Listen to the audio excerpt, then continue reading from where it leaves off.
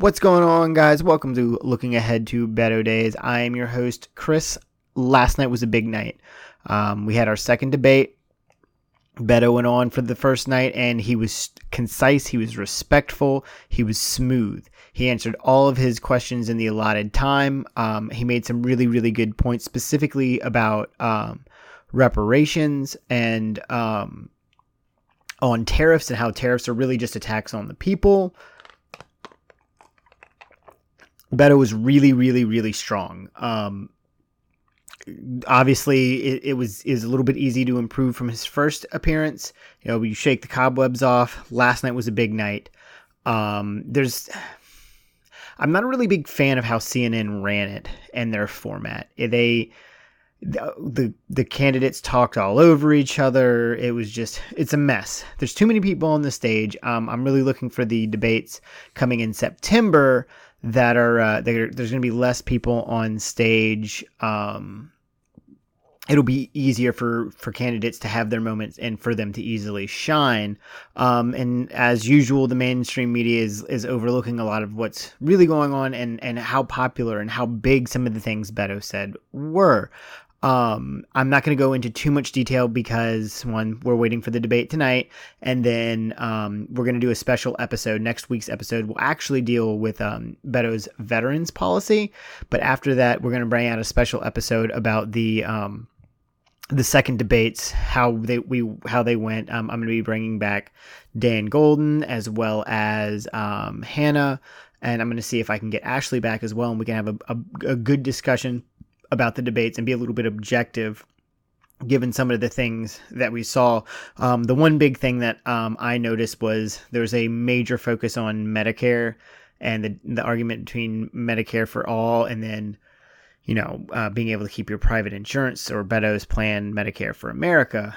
Again, I'm not going to weigh in too much on that, but as somebody who has private insurance, I believe everybody should be covered, but I don't want to give up my private insurance. And a lot of Americans feel that way, that they I don't want the government dictating what I'm doing. If you need somebody who needs it and they need help, by all means, go help them, but don't take away from me.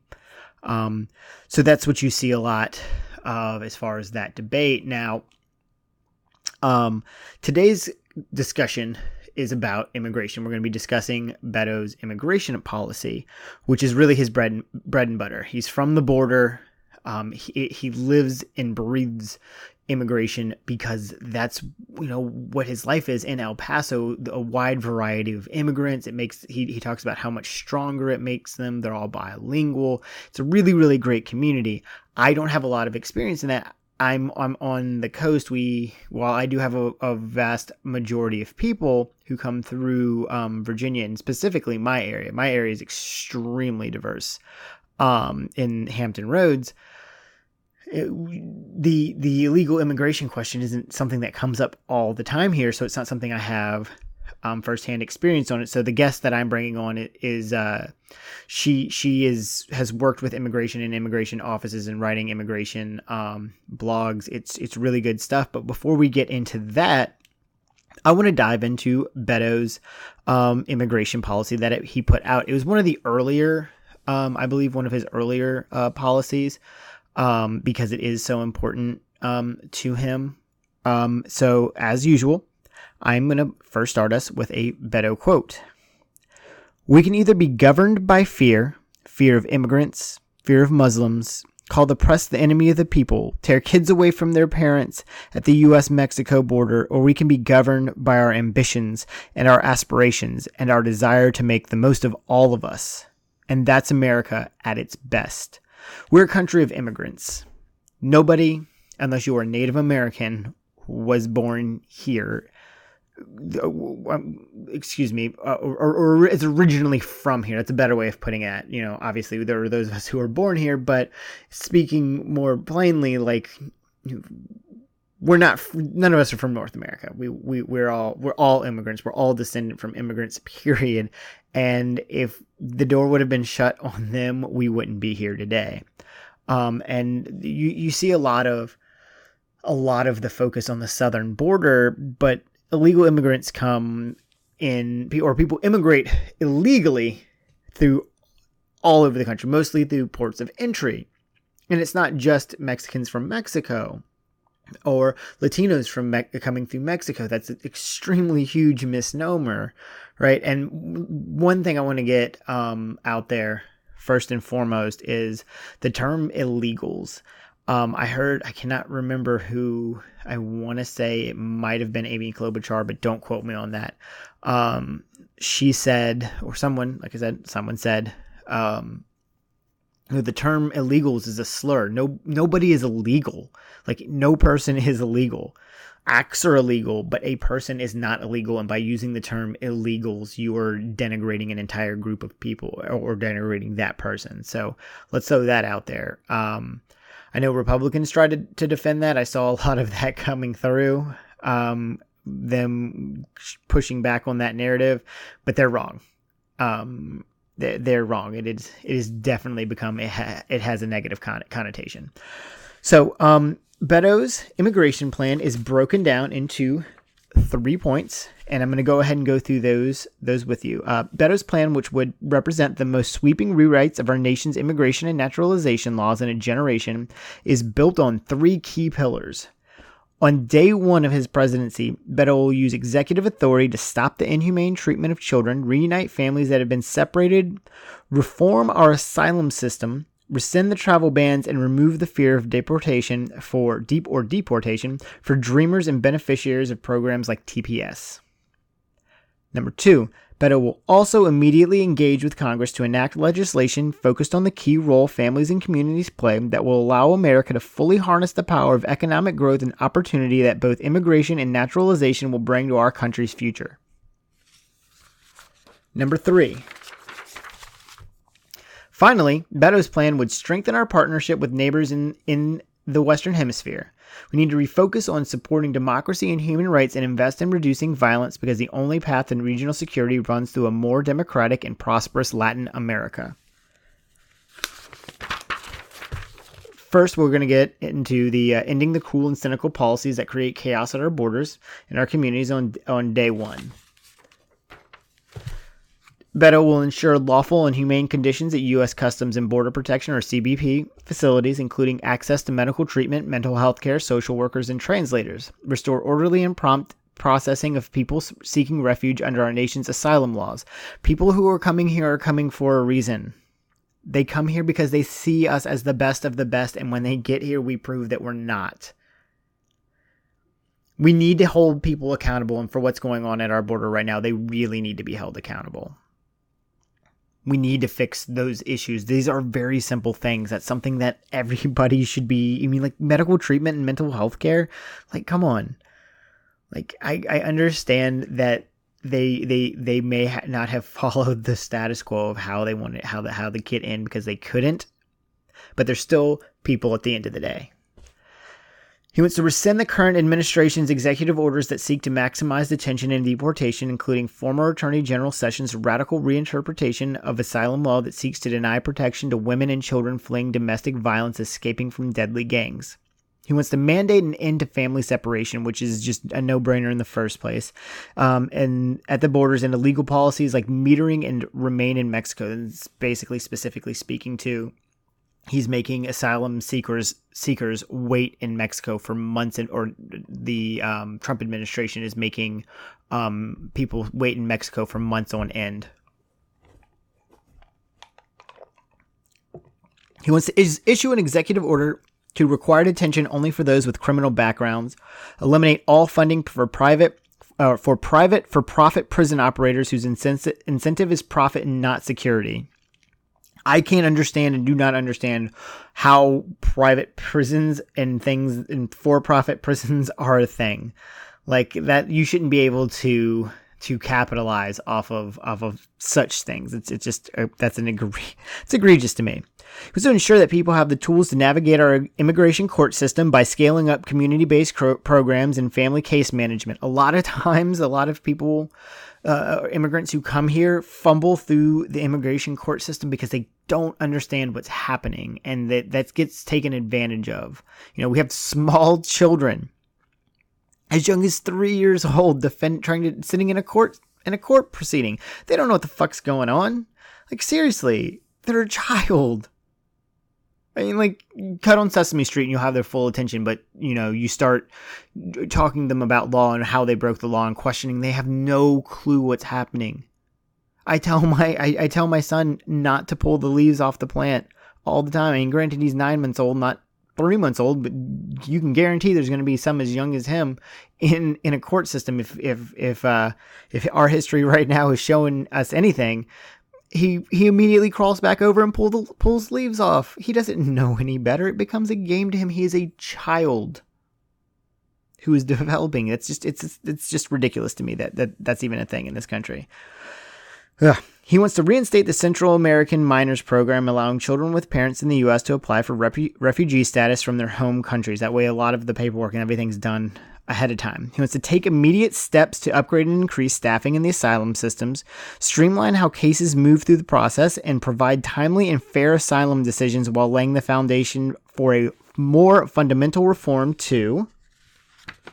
Sorry, you guys know I flip pages while we do this so I can be as specific as possible. To the immigration court system that restores due process and ensures equal access to justice, including by increasing court staff, clerks, interpreters, and judges, making the courts independent under Article 1, ending policies that prevent judges from managing their dockets in the most effective way, expanding the legal orientation program, the LOP, to ensure that everyone knows how to navigate our immigration system, deploying up to 2,000 lawyers to the border and funding a robust right to counsel, developing approaches to resolve asylum cases outside of the court system, rescind the discriminatory travel bans, which is absolutely ridiculous, and I can't believe in my lifetime I have seen this country ban an entire group of people from coming here.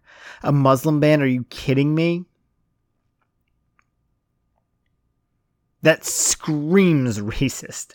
Like, and if you can't understand why that's like just absolutely wrong, I got nothing for it. It's ridiculous.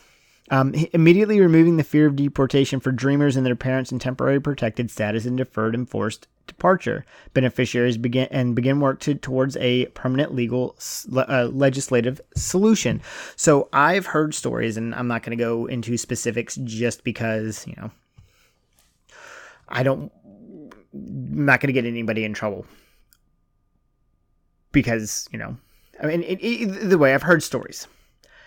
Or a story where somebody had walked through the desert with their 1-month-old to get here for months and months and months because they had heard that America had opportunities for her child, for her to be somebody. The same reason every person who's ever come to America has come to America, for a better life. And he was told this child is here, was on DACA. He was a DACA kid. He wasn't. He was about to be a DACA kid because he was told to wait till he was 16. 3 months from his 16th birthday, when he was going to go and register for DACA, DACA was rescinded by President Trump. The one thing that he saw as his opportunity and his way in was taken from him.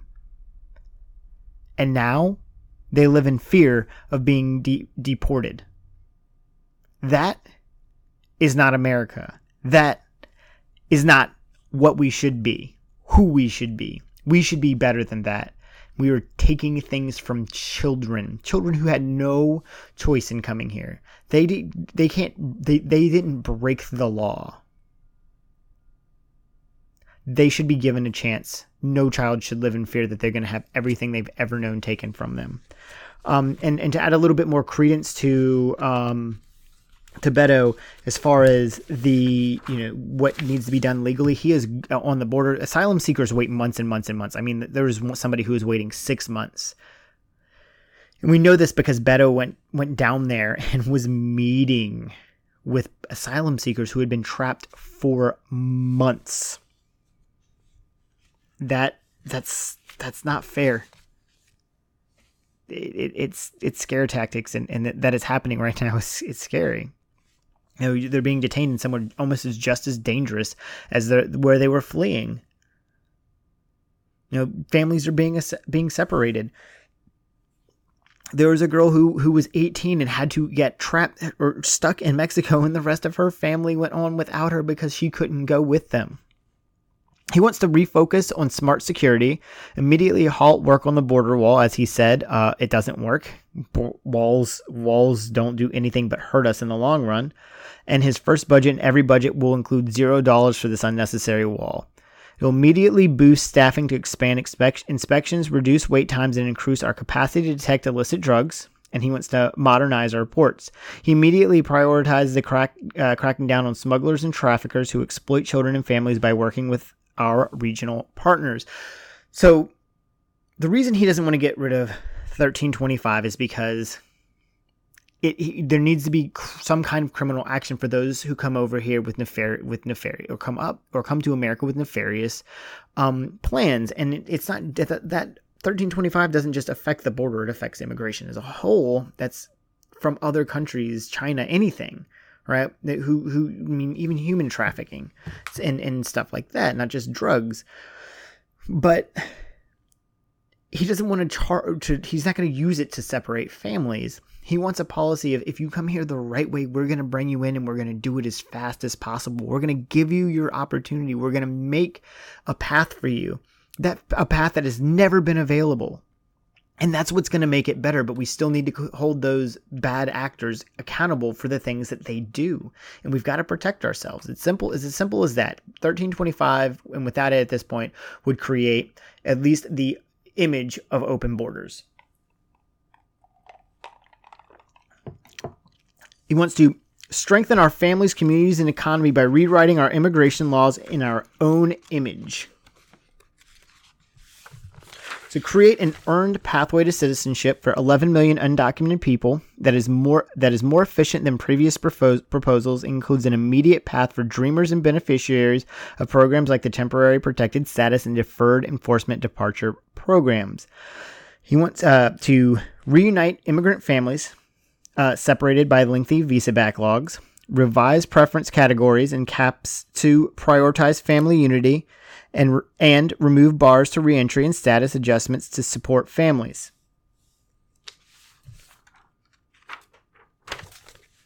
Wants to establish a new first-of-its-kind community-based visa category, community sponsorship of visas, supplement the U.S. refugee admissions program. He wants to increase the visa cap so that we match our economic opportunities and needs for work, education, investment, and innovation. So ensure that industries that depend on immigrant labor have access to a program that allows workers to legally come here and legally return to their home country with appropriate labor and mobility protections. That happens in other countries. Like, why is that not a thing here? And like, why was that such a big deal on the border? If somebody wants to come here and work a job that other people don't want to work, which is what's happening, they're not coming here and taking people's jobs. They're working jobs that nobody really wants to work, and we're just shitting on them for it. Trying to throw them out of our country, so to speak. If there's no reason they shouldn't be able to come here legally and return home and still have a job. That doesn't make sense to me. Like, if you change countries, it makes no sense. He wants to address the green card backlog and provide opportunities for those awaiting resolution to work and contribute, while immediately recapturing the over 300,000 green cards that have gone unused due to bureaucratic delays to support our high growth industries of the future. He wants to promote STEM education by granting foreign-born students more flexibility to stay in the U.S. and gain employment after graduating. Allow foreign-born entrepreneurs and U.S. patent holders the chance to stay in the United States to grow their business, create jobs, and raise families. that will go on to enrich our country, make naturalization easier for the nearly 9 million immigrants who are currently eligible for citizenship, makes naturalization free for all who meet the legal requirements for citizenship, eliminates application backlogs, reforms the application process so that individuals are mailed a pre-filled application form as soon as they meet the legal requirements for citizenship, increases legal services funding for those who need it, establishes equal treatment of all citizens, bolster security and functionality of the border where trade and travel occur, increasing personnel, strengthening infrastructure,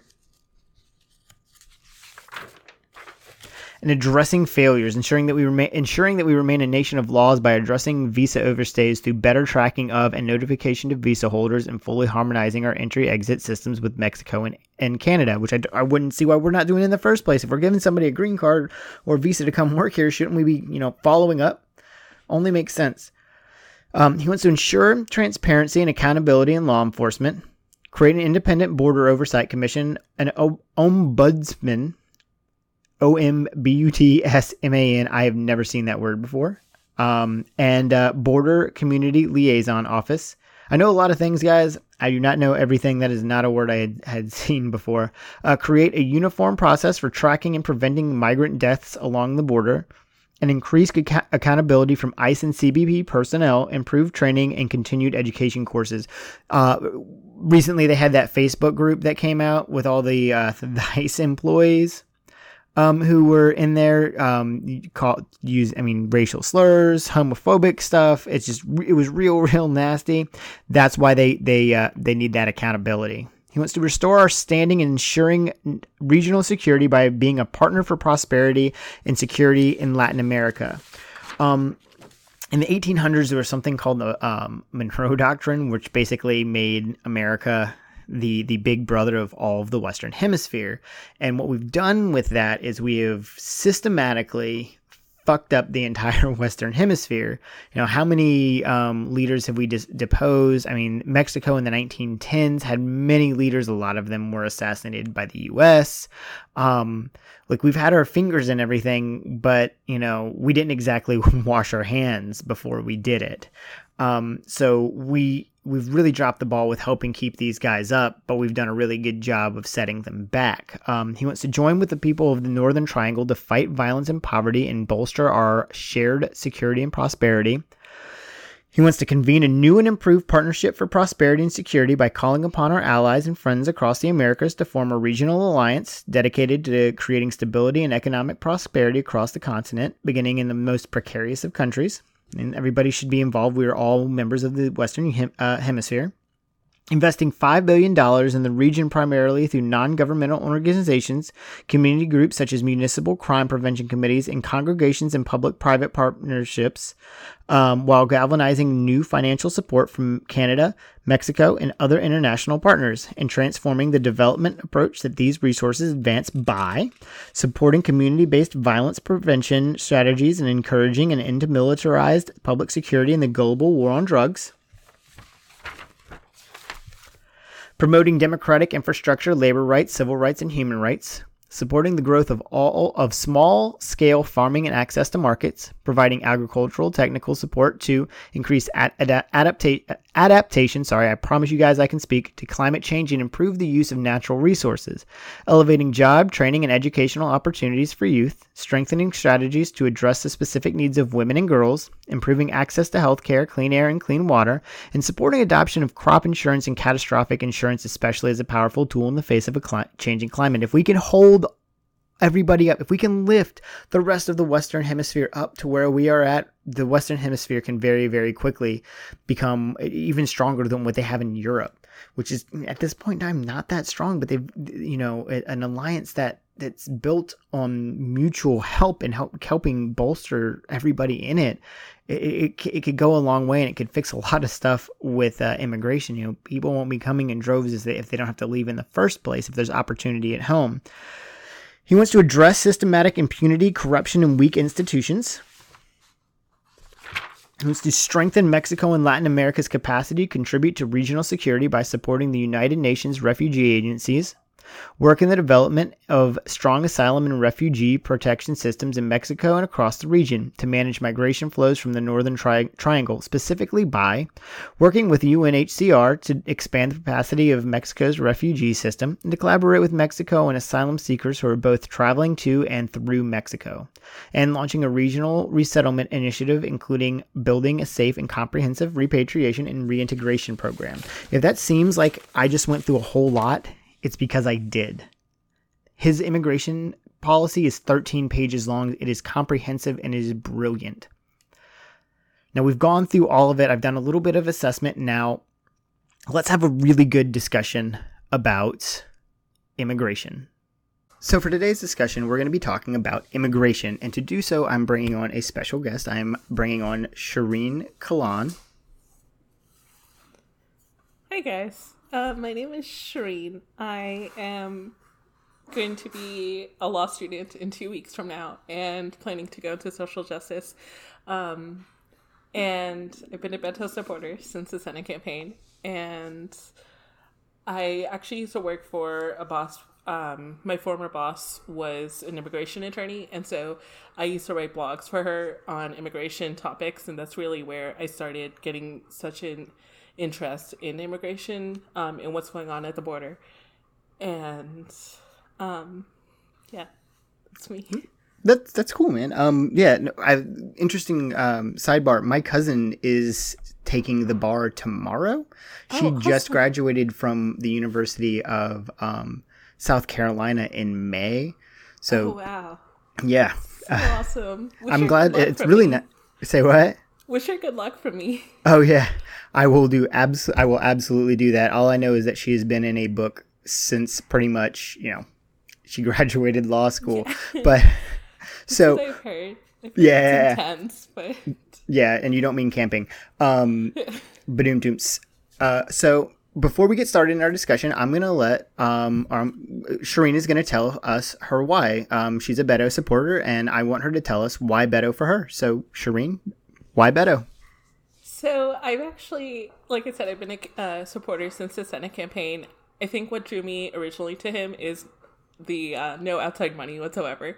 And that's what I've been wanting to see in a politician for so long, especially at the national level. And so finally a candidate to actually take no outside money whatsoever. And I think most of all, or as much as that, I think what really drew him is when I saw him for the first time in mid-October, I saw how he said, like, he drew in Republicans. He didn't slam anybody. He didn't slam Democrats, Independents, or Republicans, but he drew people in. He talked about the topics.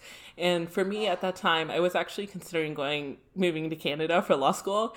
And then Beto brought me that Hope for America. And so I think that he just brings this sense of hope. He tells it how it is, but he brings this sense of hope to so many people. And he gave Texans hope that we could switch. We could turn blue for the first time in decades. And he's a politician unlike any other that I have ever seen in my lifetime. And I can agree with that. I was kind of in the same boat where I was kind of like just withdrawn and dejected. And like, I mean, I've told my wife a million times, we can move to Canada, right? Like, we can just go. I've got a 9-month-old, and she's like, no, I don't think we can just pick up and like take him and go to Canada. It's not how it works. I was like, but I want to go so bad. But yeah. Need the people here to fight, because if we lose the people who are fighting and so involved in politics, then there's going to be nobody left to fight for this country. So it's so important for all of us to stay in this moment, as hard as it is. Oh, 100%. Not everybody's going to have the ability to just pack up and go somewhere else. Definitely. And that they need all of us here fighting that good fight. And I'm glad that, there's so many, because there's like 102,000 Beto volunteers.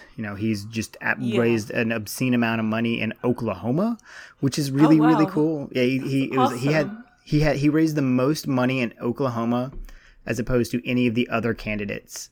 At least the Democrats. Amazing. It was like $27,000 or something like that, which seems like a small number, but if you look at everybody else's, it's still a lot of money. Yeah, that is amazing. And he can really switch these states, not only Texas, but Oklahoma, Tennessee. I mean, what he did in Texas is nothing short of a miracle. Oh yeah, he's my cousin, like who I was talking about, she went to school at the University of South Carolina, and she worked with the Gullah Geechee people. She was on the podcast for the voting rights. She's the one who talked about going and meeting the Gullah Geechee people. Nobody goes and sees them. He went and saw them, like he sought them out. So that's really, really cool that he goes outside of his realm, to learn.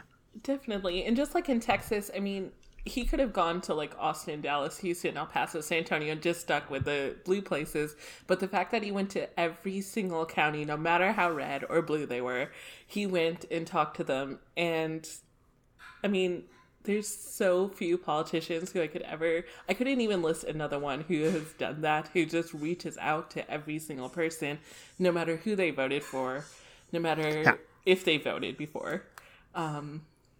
I don't think anybody's ever done that before. Yeah. Period. That's a lot of work. That's a lot of dedication. Yeah. But all right, we're going to jump right into our discussion. And immigration in this country is a huge topic. It's very front and center right now, especially with the detention camps, all of the just absolute garbage that Donald Trump is spewing outside of pretty much everything else he does in his life ever. But we didn't just all of a sudden have immigration policies, and Texas, who is always the focal point of immigration. You never hear them talk about Canada. It's always the southern border.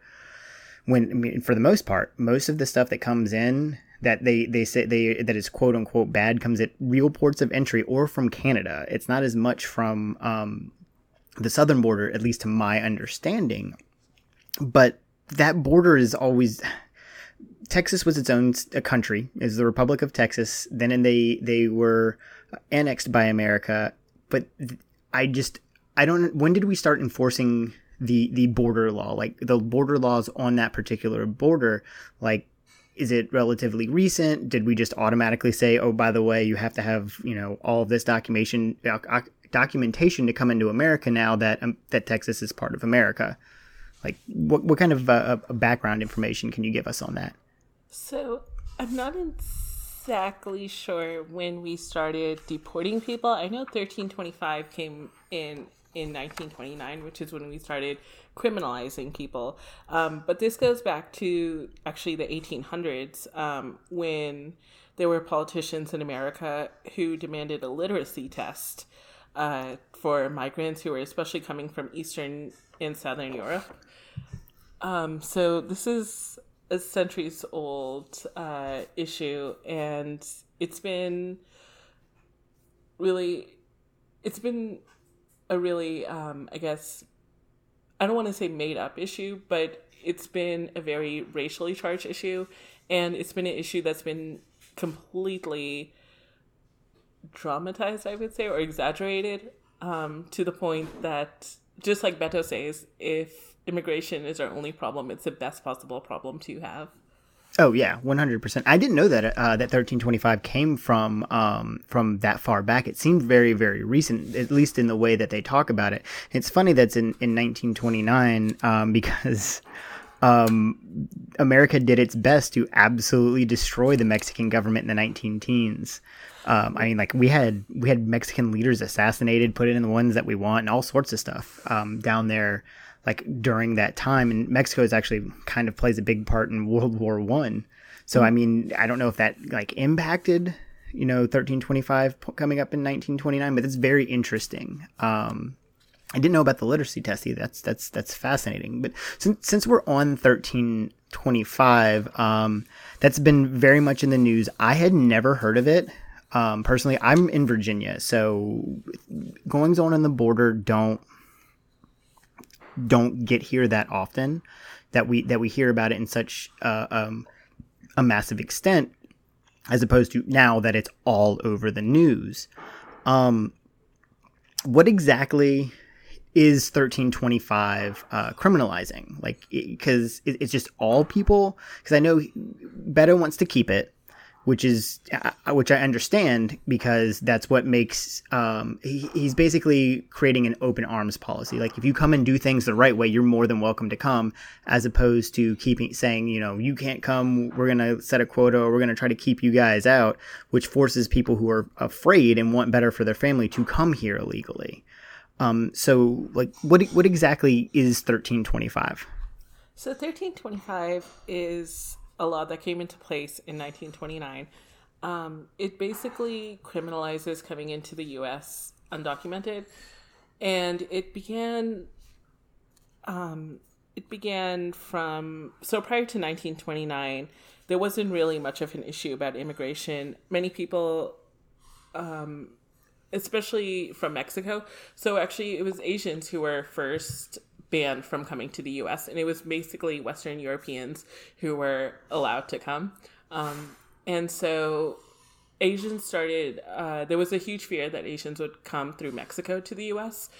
And so that's when they started deporting people in numbers. And this was around 1925. And then 1929, when 1325 came to be.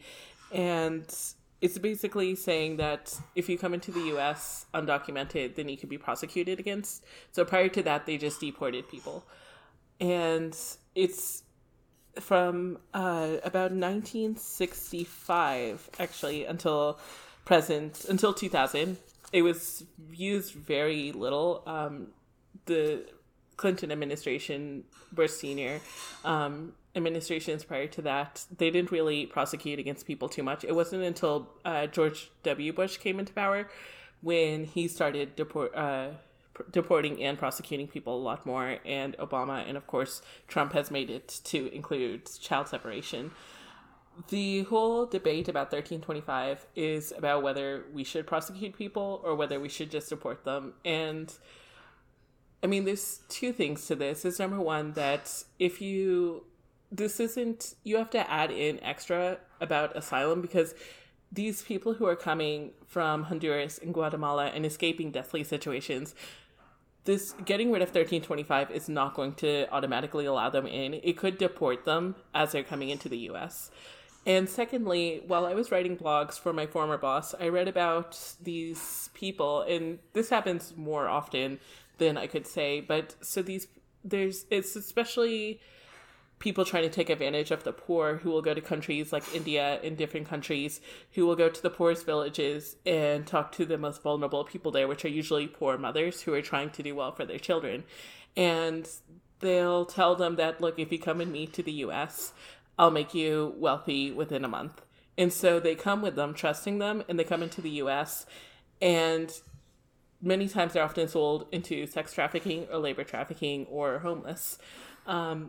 And so if we get rid of 1325, that would allow these people to come into the U.S. without being prosecuted. And the border is a very safe place, but in any place where there's land and there's people, there's going to be crime. Oh, and so 100%. 1325 would just make sure that people are prosecuted, and it can be rewritten in the way that Beto says, that we rewrite the laws so that it doesn't include child separation. And it doesn't include inhumane conditions at any detention center. Oh yeah, 100%. I think we can, pretty much anybody can agree that the conditions there are pretty much shit at this point, and it shouldn't be happening in the first place.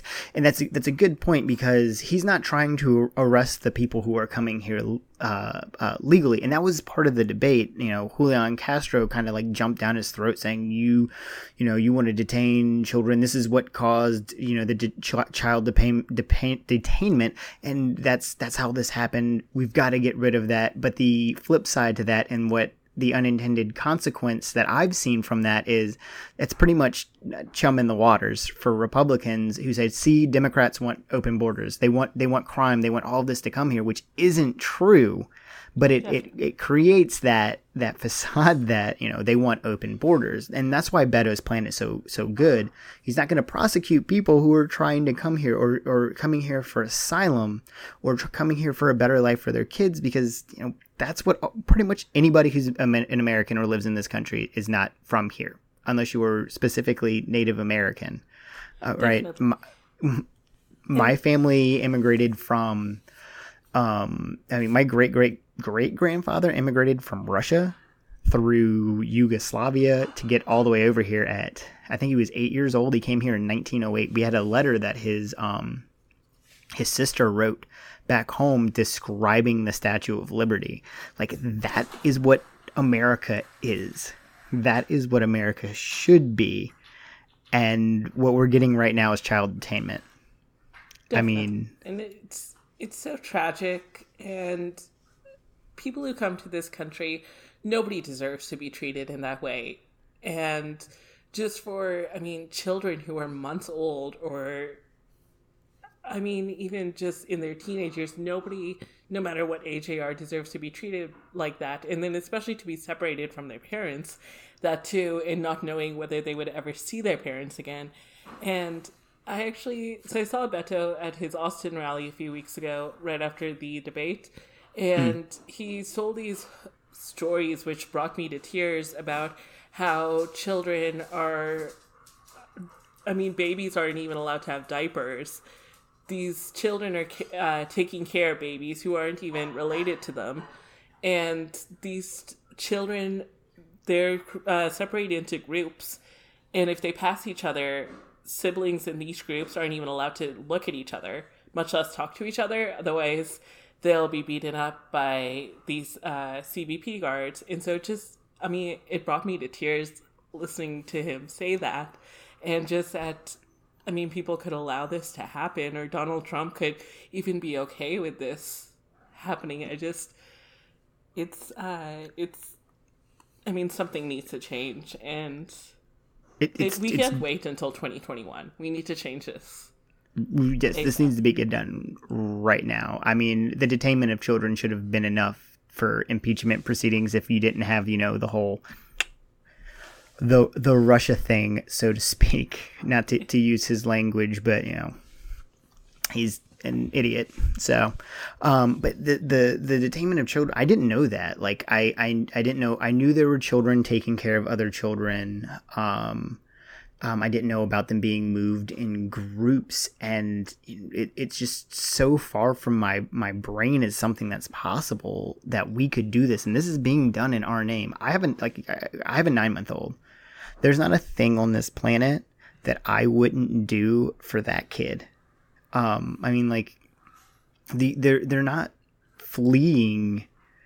It's not like they're just, showing up here. They're fleeing poverty and just almost certain death, or being put into gangs. They're coming here for freedom, just to be thrown in a cage. Like, they know that's happening, and the cage in many cases seems like the better option than being at home. Like, I would try to escape to Canada if that was what was going on here. And if I had to cross there illegally and that was what I needed to do for my son, I would do it. And I can guarantee you there's not a person on this planet who wouldn't do something like that for their kids. And I think that's something that's getting forgotten here. We're definitely losing the human element of this, especially with the way that he describes these people and children as, was rapists and criminals. And I think he's referred to them as animals. It's just absolutely abysmal. And to call them an infestation, and that's what you would call mice, not human beings. Exactly. We have all of this stuff going on in Baltimore. It's really disturbing language, in general. But the Obama administration tried to do something to fix that, and that was DACA. And DACA stands for those of us who don't know, and I didn't know this until today, DACA stands for Deferred Action for Childhood Arrivals, which basically, kids that were born on or after June 16, 1981, arrived to the United States before age 16 and have lived in the U.S. since June 15th, 2007. They're eligible for work authorization in the United States and protection from deportation for 2 years, and it was supposed to be for 2 years while they fixed the immigration law, which they haven't done.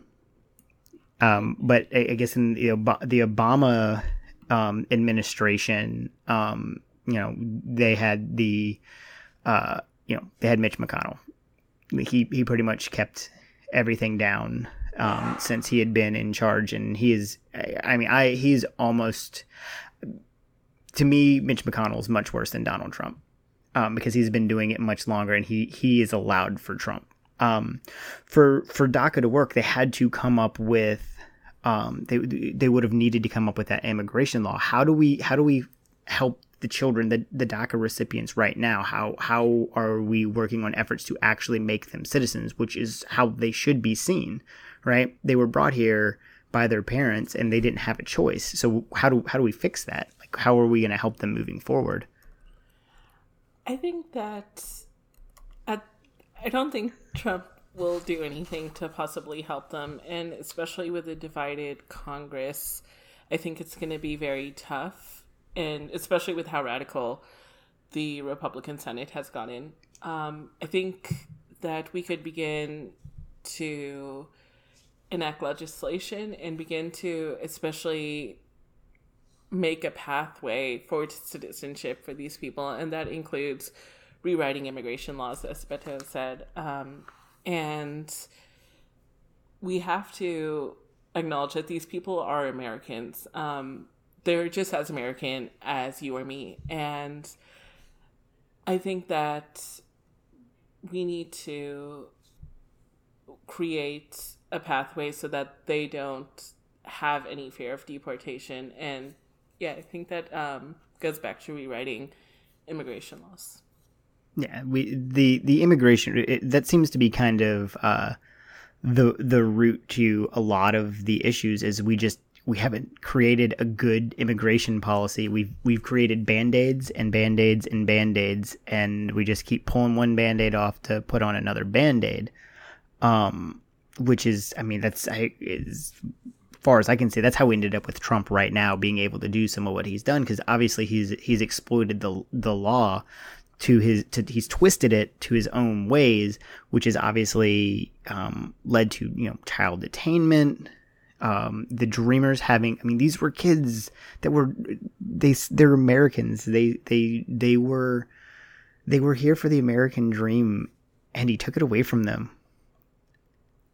Definitely. And unfortunately, I think a lot of times, especially when it comes to national level politicians, many think short term, so like what they can get done in 4 years, but we don't really think about it long term. And I think that's a big thing that's come down to immigration, is that we haven't really had a president to look, or any leader really, to look long term on what we can do to help migrants. And I think that's what I love about Beto's policies, is he's looking long term. But also I think that just with all of this, if we had gotten a leader in place to help migrants, I mean, as much as I love Obama, he was not the best when it came to immigration. He wasn't nearly as awful as Trump, but he wasn't the best. And Bill Clinton and George Bush and presidents prior have been, nobody's really helped migrants. People have been, I feel like, kind of against them or kind of forgotten about migrants. I definitely agree with that.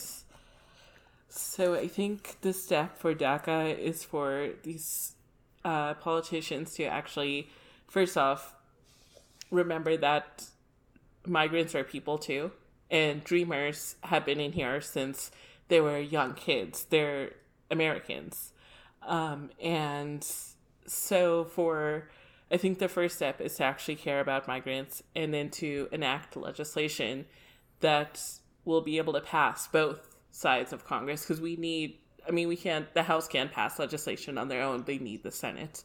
Exactly. So to pass something that will be able to pass both. And that's an interesting point. Like, migrants have definitely been forgotten. I don't remember immigration really being an issue as terms of, like, when you think of immigration being an issue, it's usually the southern border. Now, like, there are spots in history. There was the St. Louis incident with during World War II with the Jewish refugees being refused to the United States. Eventually ending up back in England or in the Netherlands, and the refugees that ended up in the Netherlands subsequently died. There's been prejudices against the Irish and the Italians and just all sorts of different groups, poorer classes coming here that will work, whatever job that they can get. But it hasn't been as like, I feel like this whole focus on the southern border has just been being hammered to death for the last almost 20 years. And it's almost like it came out of nowhere. And why all of a sudden are we paying attention to that? Is it just a talking point for politicians? I think is it something that they can say? I think it is definitely a talking point, and especially when it comes to race relations, and the fact that, I mean, just as Trump said, I think he made a statement several months ago that, was it Norway is the safest country in the world? And of course he would say that because it's in Western Europe, where the majority of the population is white. And so I feel like when we talk about immigration in the past 20, 30 years, we're always focusing on countries where the majority of the population is not white. And I think that these radical politicians have used that to incite fear in people in many ways. And that's how Trump won. Oh, yeah, 100%. And it's been just definitely a manufactured issue at this point. From my research that I did on blogs, there's nothing that, if we, I guess, got rid of 1325 today, I don't think it would make such a difference. In terms of a high majority of the immigrants who are coming in for asylum or refugees, or I went to El Paso in March and so many people there are just coming across the border to start their business or go to UTAP or so on. So we don't have the issue that people claim we do about immigration. Well, yeah. Well, when you have people like Steve Bannon and Donald Trump Jr. coming down there to just blow up bullshit that, Yeah. It's like they're inflating a problem that doesn't actually exist. And, every time Trump is in trouble, there seems to be a new caravan that's coming on here. And one of the things that gets missed here is the countries that these people are fleeing to get here, and the responsibility that the United States has in creating the conditions that exist in a lot of those places in the Western Hemisphere. During James Monroe's administration, a lot of people don't actually know this. It's called the Monroe Doctrine, but is actually written by John Quincy Adams. It was his brainchild. It was just a small quip in a speech. Yeah, I'm a middle school sixth grade U.S. social studies teacher. That is something I actually learned teaching.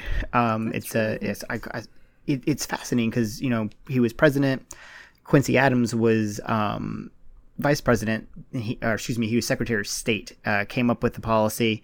And that's how it went. And it was this whole idea that we kind of, we're going to keep, it was a warning to Europe to stay out of the Western Hemisphere.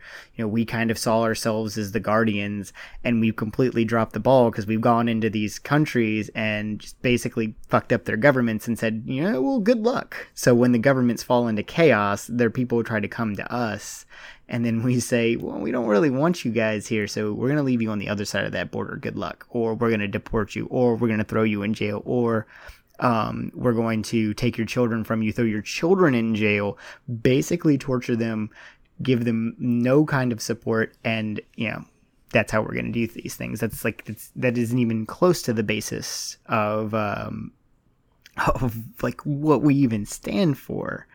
And that's part of Beto's plan too. Part of Beto's plan is us doing a better job of going to those places and being the leader in our hemisphere, because we are. That's a job we should be doing. If you had Beto's ear and you wanted to talk to him about what we can do in the Western Hemisphere, where do we start with helping fix the countries that are here so that the problem doesn't exist in the first place that these people are fleeing from? I think that we first need to focus on, there's so much corruption in Western Hemisphere, especially when it comes to gangs and violence. And so I think we need to focus on, and this is a long-term thing. This isn't going to happen from Betos for 8 years. This is going to happen in 30, 40 years. But focusing on what strategies we can get to get that corruption out of those countries. And then also, I think his plan is so great on the Northern Triangle and what we can do. And it's going to come to really just, first off, accepting those people who are coming up to us looking for safety from the conditions that they escaped. And conditions, in a lot of cases, created by the United States. I mean, like, how many leaders have we ousted? I think Panama was one. Venezuela is the only, or at least was, I'm not sure if it still is, the only like socialist communist country in the Western Hemisphere. Oh, sorry, I forgot about Cuba. That's a big one to forget. But like, it's one of only two in a situation like that, and we've seen what's been going on there. Right. So definitely. It's going to take quite a bit of planning, I think. And just like you said, like, we're the cause of so much. And I think we need to be able to make a like long-term plan on, and I think what I've seen so often, and this is across all issues, is that a president will come in and they'll do their 4 to 8 years, and then another president will come in and scrap what that last person did and then do their 4 to 8 years, and there'll just be a cycle of that. So I think we need to somehow be able to make a long-term goal of fixing what we are doing wrong in the Western Hemisphere, and that needs to happen not just with our next president or President O'Rourke, but the president vote better 2020. The president after, and the president after that, and after that, all these men and women who are in our future presidents, need to be able to work on that goal of being able to do whatever we can with to fix what's going on in the Western Hemisphere. Yeah, and you hit on a really, really good point about politicians just undoing what other politicians have done before them, like the prior president just completely just throwing out whatever they did, which you're seeing Trump do. If Obama's name was on it, he's undone it just because it had Obama's name on it. We need a level of bipartisanship there. If you look at presidents back to George Herbert Walker, he was Republican. We've done Republican, Democrat, Republican, Democrat, Republican. And it's like they're almost trying to completely redo what the person before them has done. And that lack of bipartisanship has really hurt immigration. I think the last back-to-back of two parties was Reagan to Herbert Walker. And nobody's working together. It's gotten to the point where it's so bad now that they can't do anything. Definitely. And I think, especially with immigration, it's just been in a downward spiral for so long that, I mean, I think Trump is a breaking point of this whole system. He definitely shows the weaknesses in it. Definitely. And it goes back to, there was a case, Scott Warren in Arizona, and he was arrested for passing out water bottles. And that actually goes back to Clinton, and then just got about the migrants entering into the Arizona desert, and then it got worse under Bush, and then worse under Obama, and now with Trump. So we've just seen this incredibly downward spiral when it comes to immigration, and each president seems to be getting worse and undoing what the last one has done, and that's across the board for all issues. I mean, with healthcare, and with so many different issues, and that's what I really love about Beto's policies, is it seems like he's trying to take what we have and improve upon them instead of removing everything that we have and then starting off new. And I feel like if we can have more presidents step up and say that, look, this is exactly what we have with immigration, let's fix what we have, and let's plan for the next president and the next president, the next 5 presidents from here on, and see what we can do to help them succeed, especially when it comes to immigration. I completely agree. I think there needs to be more work in being done in the lame duck period too, from when the election is the next president's elected to inauguration, of actually preparing that president and like them kind of working together and saying, hey, this is what we've done. There are ways to improve it, as opposed to what we've been getting, which is them undoing things. Bipartisanship is 100% needed. That's why political parties exist. Like, nobody has the best idea. And I think that, especially under Trump's political climate, it's so much that Democrats don't want to work with Republicans don't want to work with Democrats, and both sides are blaming the other for not getting anything done. So I think that at some point we need to come together and say, look, we're on opposing parties, but we all want the same goal. We all want to do what's best for Americans and for our constituents.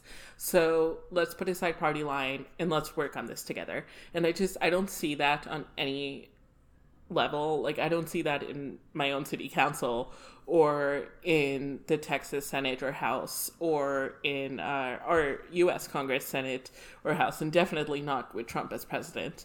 And so I think that at some point we need to vote in leaders who will be like, fuck political parties. Let's work on getting what's right for Americans. Yeah, that's 100% correct. In fact, George Washington warned against political parties. That was part of his exit speech. This is one of the precedents that he set, was political parties are bad.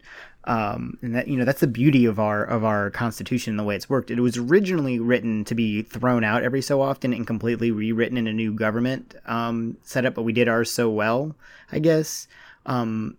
That we've done shitty things in the past, but we've been able to change them through amendments, and we usually have in some cases we have a good foundation, or we have precedent that's there that we can use and twist that, but people aren't doing that. So we've mentioned Beto's policy a number of times, and this thing is really comprehensive. Of the policies that he has out, I believe immigration is the longest. I don't remember the exact page number on climate change, but you can tell that immigration is that's his baby. That's what he knows, and being from the border, that makes sense. So, like, what kind of things is Beto's policy? What does it get right? Like, does it get anything wrong? Like, how do you feel about his policy as somebody who really knows immigration? So I read through his policy a couple of times in the past few months and was able to read it again today. I was actually going to print it out for this, and it was 13 pages long, which is actually so amazing to see such detailed policies. And he gets down exactly how he's going to do this, what he'll do as president, what the long-term goals are. And I think that's one thing that I really just loving about all of his policies is just he gets it such in detail.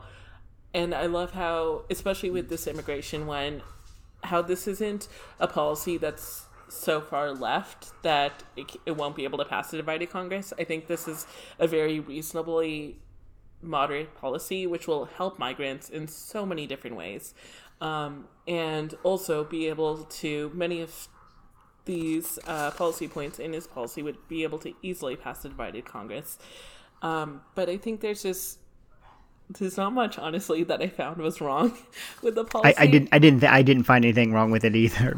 I think it's like super. I think all of his policies are really, really like they're great. They're so comprehensive. Yeah, definitely. I was just reading through his policy the other day on LGBTQ rights and the one on reproductive rights, and it's just, I mean, his policies are so detailed, and it's incredible that he's got so many points, and he knows what he's talking about. He knows what he's doing, and he's done his homework. Yeah, definitely. I like to use that one a lot. It's fun because you're gonna call the guy out who has like pages and pages of policy plan, who's like literally built this off of people, right? And you see him doing it, and you're gonna tell him he's not doing his homework. Definitely. And it's not a good look, Julian Castro. I know. I've actually done. So I'm actually doing these elections, voting for president differently this year. So I'm doing my research on every candidate, and began in December. And so I did the most on Beto because I want to know who I was supporting.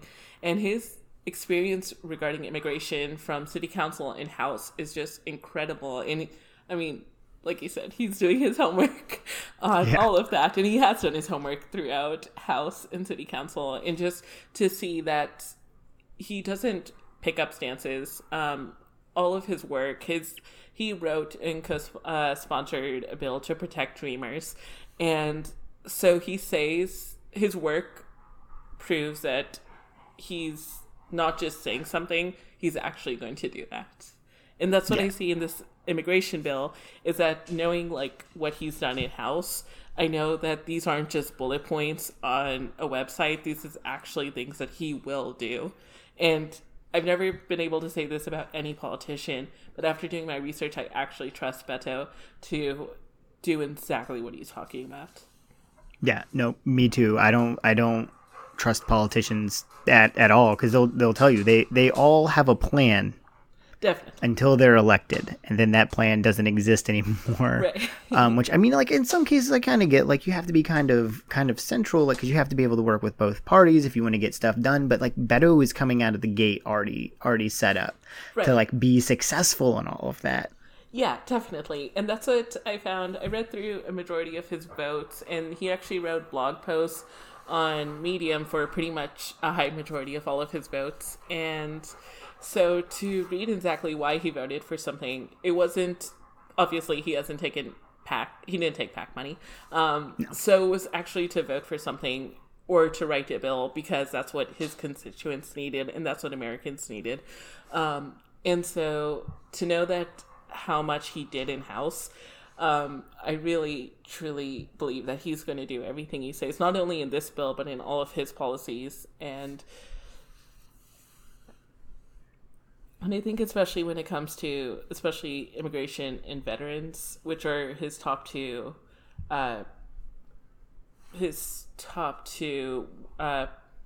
issues that he worked on while in House, and all of the others as well. And he's been protecting LGBTQ rights since city council. And so I think he's gonna make a great president. I completely agree. He's running a campaign where everyone counts. It's not just, I mean, you can't even take it as like it's just that every American counts. It's literally every single person counts, and that's what we need in politics right now. I want to thank you for coming on. It's been awesome. Thank you. Immigration is not something I know very well. Like I said, I'm from Virginia, so to have somebody come on that knows their stuff, and I learn a lot doing this podcast. I've learned a lot about different groups of people, and it's really actually Beto has helped me become a better person. Weirdly, just by how he carries himself, but also in these policies, because I've learned a lot about different groups of people. But yeah, thank you for coming on. Thanks for coming and hanging out. Thank you so much for having me on. Anytime you want to come back on, if there's something that you feel that you want to talk about, you are more than welcome to shoot me a message and say, hey, can I get 5 minutes? Because I really feel passionately about something. I want to make a point, and I will definitely make sure you get that ground. But for right now. Oh, absolutely. Guys, for our listeners, we've got to keep donating. We've got to keep, volunteering. We've got to get the word about Beto out there. Obviously, he inspires a lot of people, but we got to make sure that keeps going on and we can keep it through 2020, move that right on to 2024. And, why not 2028? Let's keep the party going for 8 years. Yeah. For now, I'm your host, Chris. Let's keep on looking ahead to Beto days.